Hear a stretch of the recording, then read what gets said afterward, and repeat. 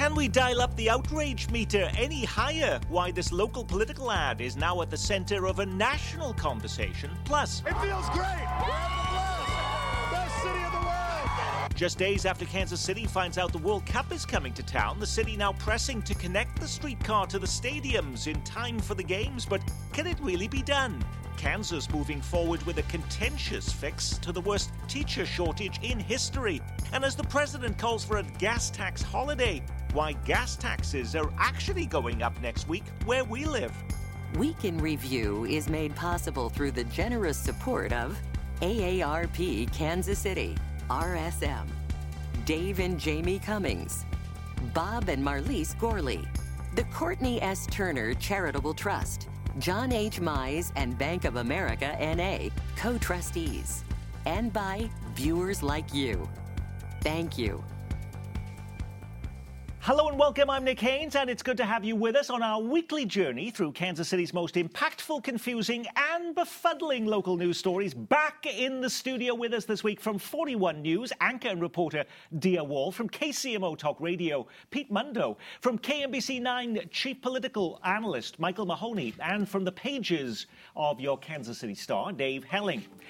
Hunting rhinos was one of the top news stories of the week, and it had nothing to do with the huge exotic at the Kansas City Zoo. It's a new ad from former Missouri Governor Eric Greitens. In his latest 30-second campaign commercial, Greitens, who's now running for the United States Senate in Missouri, is seen storming a house with soldiers in search of what he calls Republicans in name only. I'm Eric Greitens, Navy SEAL, and today we're going rhino hunting. The rhino feeds on corruption and is marked by the stripes of cowardice.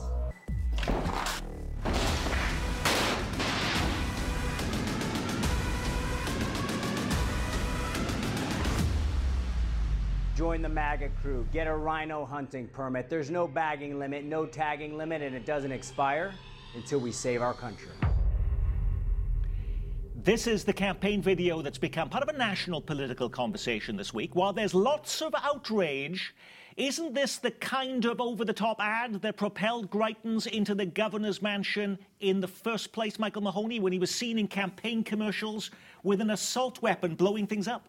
Yeah, and it's actually the third of three videos that Greitens has done along with this.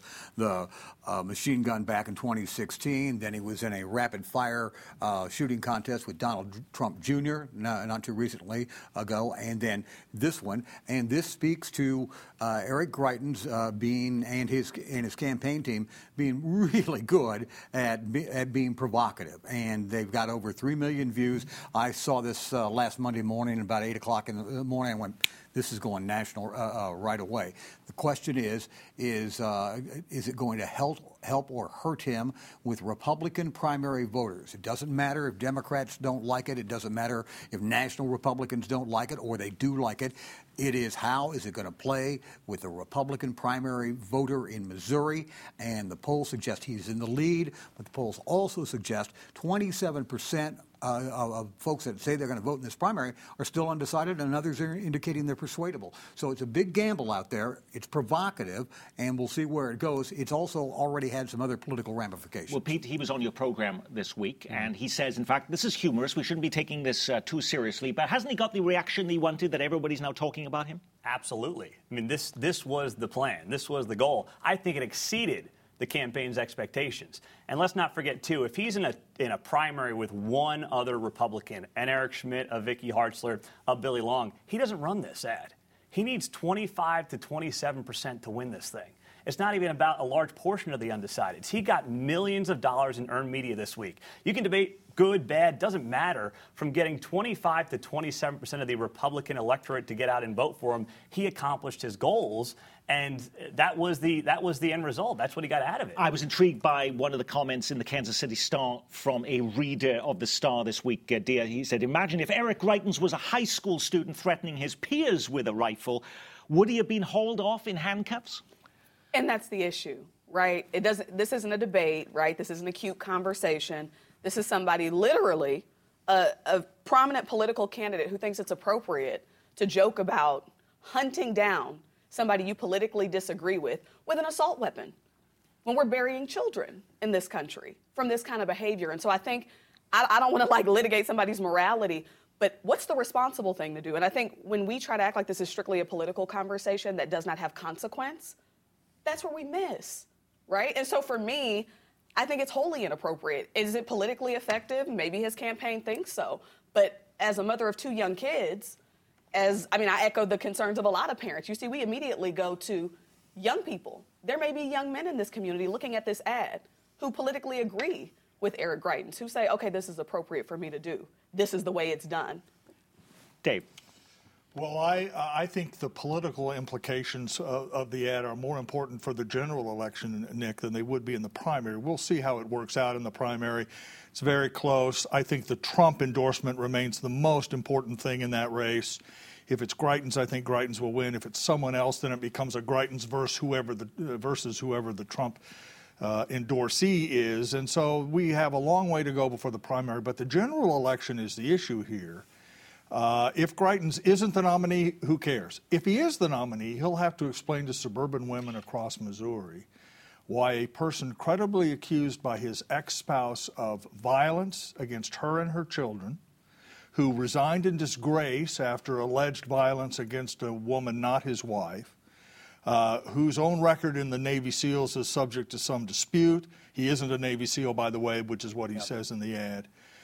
That will all become fodder for the general election. And if John Wood gets into the race... Well, let's talk about that. Let's not jump the gun, because that's an important point. Because this week we learned that former Missouri Senator Jack Danforth is now trying to push some big names into launching an independent campaign for the Senate seat. His main target is this man, the lead investigative counsel for the January 6th Select Committee. His name is John Wood, as Dave Helling points out. He's from Missouri and served as chief of staff in the Department of Homeland Security during the George W. Bush administration. Is the fact that Danforth now wants to see an independent candidate join this race evidence, Michael Mahoney, that leading Republicans now believe Eric Greitens has this primary in the bag? This is what I was referring to the other political implications on this.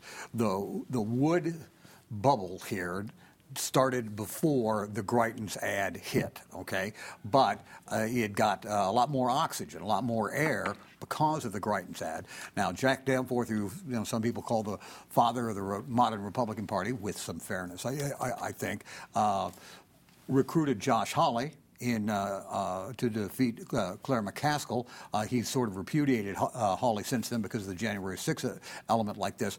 But Danforth has a political PAC. There's $5 million in it that he is willing to put on this. There's a consultant by the name of Steve Krim that's got a website up for Wood, and we'll have to see. And this is going to happen really quick. It's either if Wood is going to get in here, this is going to happen between now and August the 2nd, because that's when he has to collect the signatures to get on the ballot. He needs to get about 10,000 of them. That's not a lot of not a lot of names, especially if he's got money. But if Wood is getting in as a third-party Republican centrist, as an independent, it's going to happen real quick, and it's a long shot. The key is does a Republican independent take votes away from the Republican nominee? Okay. The biggest thing, though, right now, that campaign ad, people are running it, people are talking about it, name recognition really matters.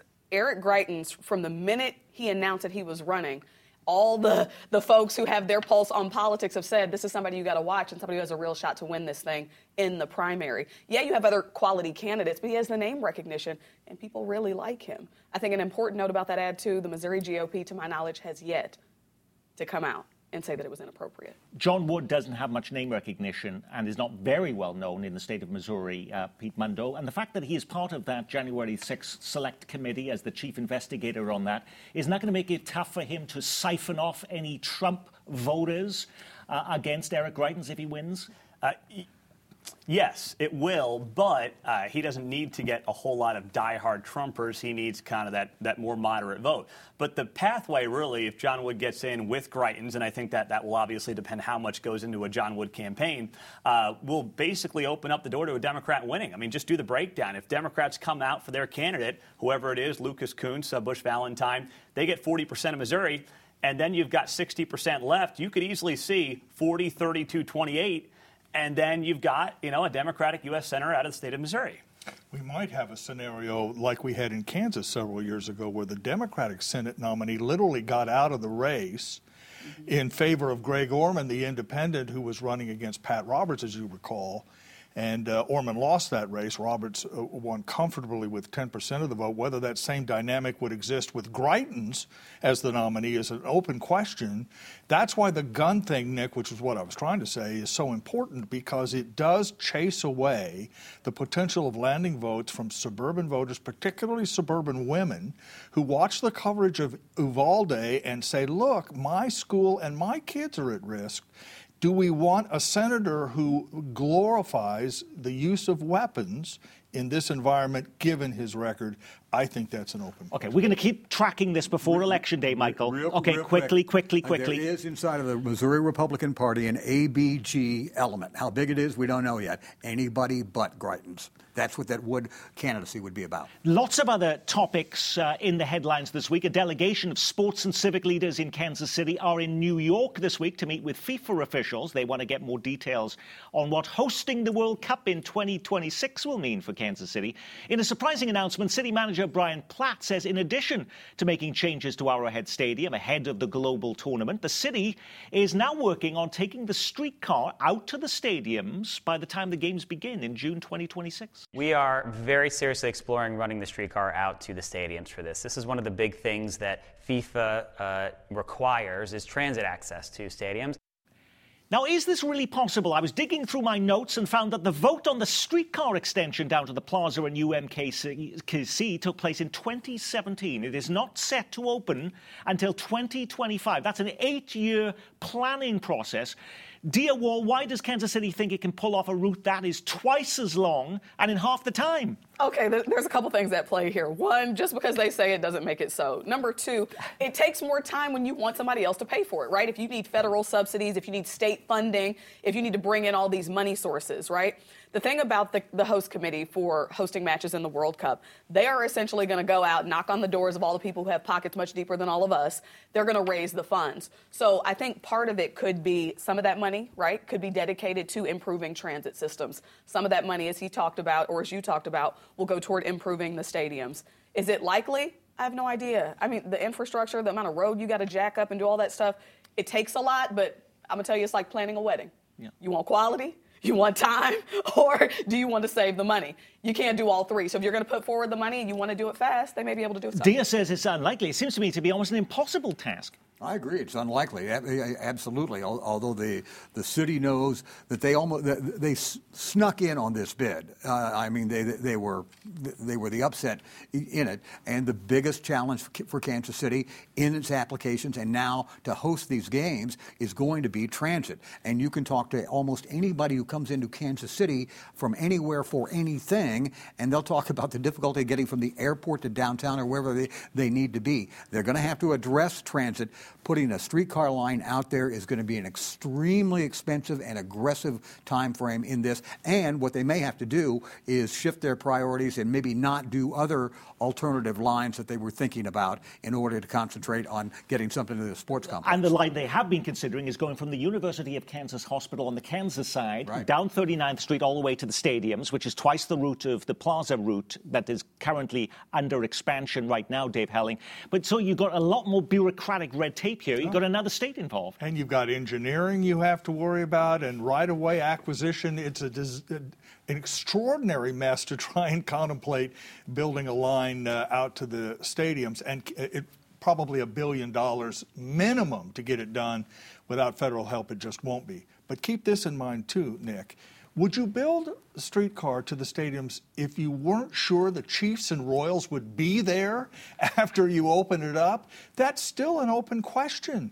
And the idea that you would build out to the Truman Sports Complex without ironclad guarantees that the regular teams are going to stay there seems far-fetched in the extreme. I just don't think it'll happen. Now, speaking of the World Cup, Pete, a story in the Star about how you can get tickets for the big tournament caught my eye. It claimed the price for a seat inside Arrowhead Stadium to see these international soccer matches is, quote, expected to be in the $300 range. Wow, so this is not something most of us are going to have the privilege to witness in person. Let me just first say this. Best point I've heard Dave make on this show right there. Oh, come on. That's right there. It won't get better than that, all right? Oh, Lord. And I'm saying that was the best point he's ever made about the streetcars going out there. It is a waste of time, a waste of money, a waste of resources. Anyway, to your point, no, I mean, none of this is. Look at what we're talking about. The average person in Kansas City trying to get a better bus route from point A to point B to make $15 an hour isn't going to the game, isn't getting on the streetcar to go to a Chiefs game out there. They don't care about any of this. They want a route that gets a bus to them more than once every 30, 60 minutes. That's what they care about. This is about making people in town, bureaucrats, big money folks, politicians feel good. They got some rah-rah out of it. Maybe there's some economic money coming through it, but, Europe's going to see Kansas City on the world stage, and then they're all going to move here? Spare me, please. Go on. Pete, come on, brother. Let's rewind. Nope. We can all, I think, agree expanding the streetcar and pushing it out there is going to be really expensive, really tough, probably not worth it, right? The chance that the Chiefs are going to leave the Truman Sports Complex, the palace Lamar Hunt built, get out of here. The Royals, I would say, are probably as good as gone. We'll get into that another day. But as far as the tickets, maybe I could get there if the Chiefs weren't sold out every game. And so my point is, you got 4 years to save. But the Chiefs are not $300 at pop. To be fair, yeah, but at the same time, this is a once in every 4-year event. You have 4 years to plan. You can't go to the Super Bowl for $300. So, cart, horse, let's just roll it back. Roll it back. Nobody should be surprised that a ticket to a World Cup game is going to be $300. And then nobody should be surprised that there are going to be a very small amount of tickets local open for the locals. Every big event like this, the Super Bowl, the World Series, NBA Finals, all of that stuff, you look around those arenas, if you have the opportunity to be them, it's all people with an inside track from corporations or the leagues that are getting the good seats. If they're true fans, they're up on the nosebleed section in a lot of cases, unless they're season ticket holders, and they're laying down serious bucks for that to begin with. Should be no surprise that there are not going to be many of us that get to see this stuff in person. And then the key is we don't even know what games are going to be. That was my last point. The teams, you don't know, and I'm not going to start ripping on certain countries. Someone's going to spin it the wrong way. But what countries you get matters here, okay? Yes. So if you get countries that are not desirable countries, that don't have big fan bases, this is... I was going to be offended if you were going to mention Wales as part of that, Pete. Thank you. Tia, very quickly. But I also will just finally add, the assertion that it's only going to be these huge corporations that are going to make this money. No, T-shirt vendors, food vendors, entrepreneurs, a lot of people from this community stand to benefit from that number of people coming here. And these events do matter. If you don't think that landing an NFL draft that's coming here in early 2023 plays a role in Kansas City being able to even be in the conversation to host matches for the World Cup, you're losing it. Okay, it brings conferences and everything else. I love this conversation. I want to move on. We have a couple of other things I want to chat about. They're calling it the most severe teacher shortage in Kansas history. So if you've ever wanted to be a teacher, there may never be a better time to go for it. Kansas is now so desperate to find people to work in the classroom. This week they've dropped every requirement. In fact, all you now need is a high school diploma. So Dave Helling, no teacher training certificate, no college degree. If you just get out of high school or 18, can pass a criminal background check, Kansas now wants you in the classroom? Yeah, this has been tried in other states, by the way, because other states are facing the same problem that Kansas and Missouri, for that matter, are. It's difficult to find people who want to teach, primarily because the wages are so low. It's very, very hard to make a real living as a teacher, particularly in elementary classrooms, and so there is an effort to recruit more people to the job. It's tough. It's pressure-filled. In an era of COVID, it can be dangerous. Some members of the legislature think you should pack weaponry when you go into the classroom. They're not happy about it. So it's difficult to find people who are doing this job, and that's why Kansas has resorted to this. Haven't all professions right now been relaxing their rules? We've had medical school students, for instance, have been able to treat patients without being supervised by real MDs because of COVID. We've had truck drivers, they're trying to lower the age to 18, and now you don't even need the law school admissions test to become an attorney. We want to relax those rules. Should teachers be immune from that? The most important job we have is to teach, educate, inspire, and uplift the next generation, our children, right? Wage has been low for a long time. We need to look at COVID. We need to look at throngs and mobs of irrational parents yelling that teachers are trying to indoctrinate their kids. I mean, the environment for educators right now is extremely awful, right? So most people don't go into education because they want to pack heat and be the last line of defense to stop somebody coming in with a semi-automatic assault rifle. And so I think that We have to be very honest about what we're asking our educators to do and who they're at the mercy of. I think that makes a huge difference. So, yeah, I mean, I will say the state of Missouri, they have a Blue Ribbon Commission right now that's looking into ways to address this. Most teachers are going to quit by year 5 in the state of Missouri. Enrollment in education programs at universities in the state of Missouri is down 30%. What did y'all think was going to happen? We've talked before about this. The information that parents say they want, it's already online on the portals. And I'm pleased you mentioned Missouri because they're looking at potentially doing the same thing because they're dealing with the same issue, Michael. Yeah, and this idea of lowering the bar to a high school degree to be a teacher anywhere is exceedingly bad and short-sighted because teaching is a lot more than, Johnny, what is 2 + 2 equal? They are emotional guidance folks for many kids, not just the little ones, but junior high, high school kids as well. There is a special sort of person that excels at teaching. I don't think a lot of people could do it. They have no idea of what is involved. And to lower the bar for the qualifications to teach our next generation is just a dumb idea that attracts dumb people, and you end up with dumb kids. Well, the other thing, too, that I will add, we can't forget about our kids who are differently abled, right? Kids who have special needs. That requires a certain level of education, maturity, time. I'm sorry. I feel so strongly about this. Well, I would just also add, look at the salaries of bureaucrats in these districts. Look how many 6-figure earners you have in the school districts, from the superintendents in our area making $250 to $350 grand to bureaucrats, assistant principals.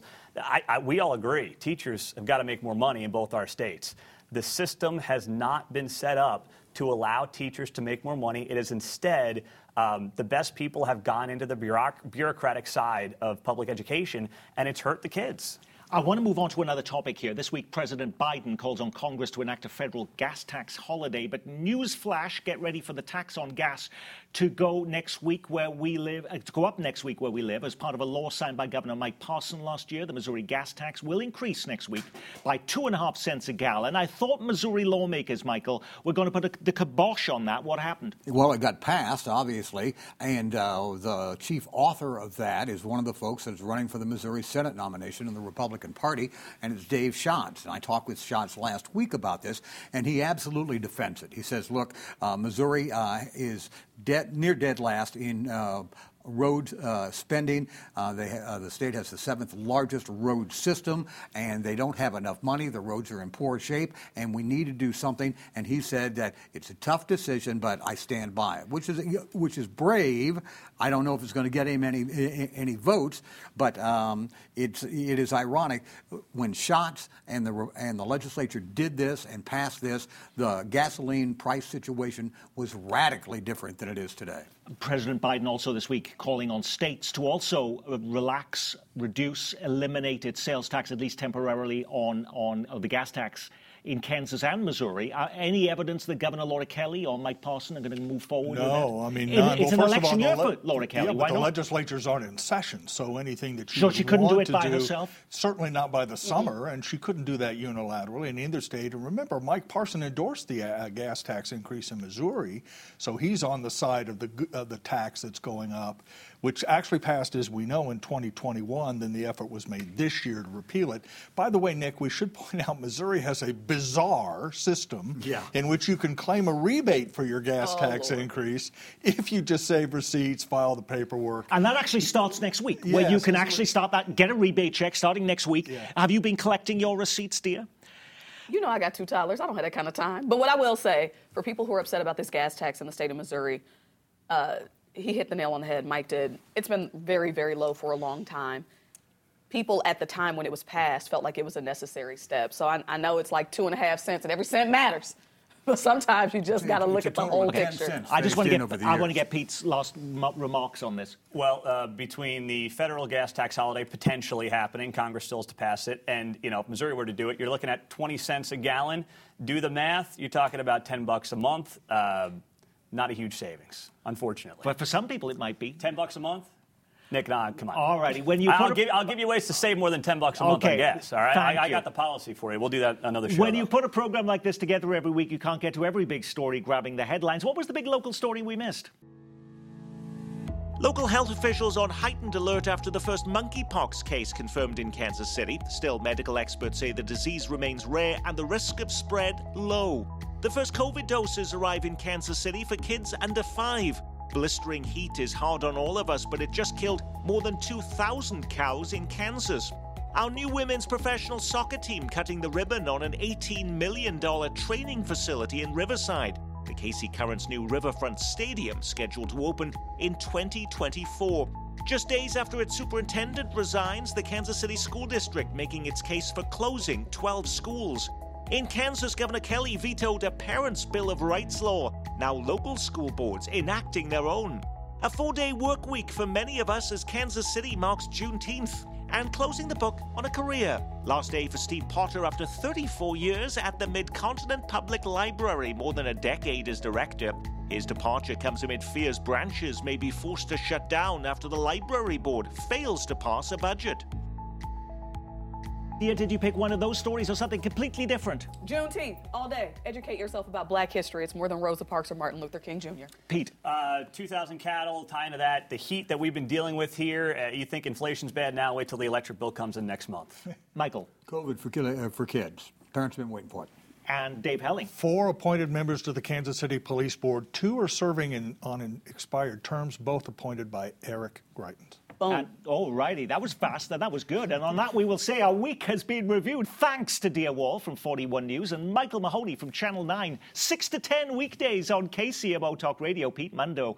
And from the pages of your Kansas City Star, Dave Helling. And I'm Nick Haynes from all of us here at Kansas City PBS. Be well, keep calm, and carry on.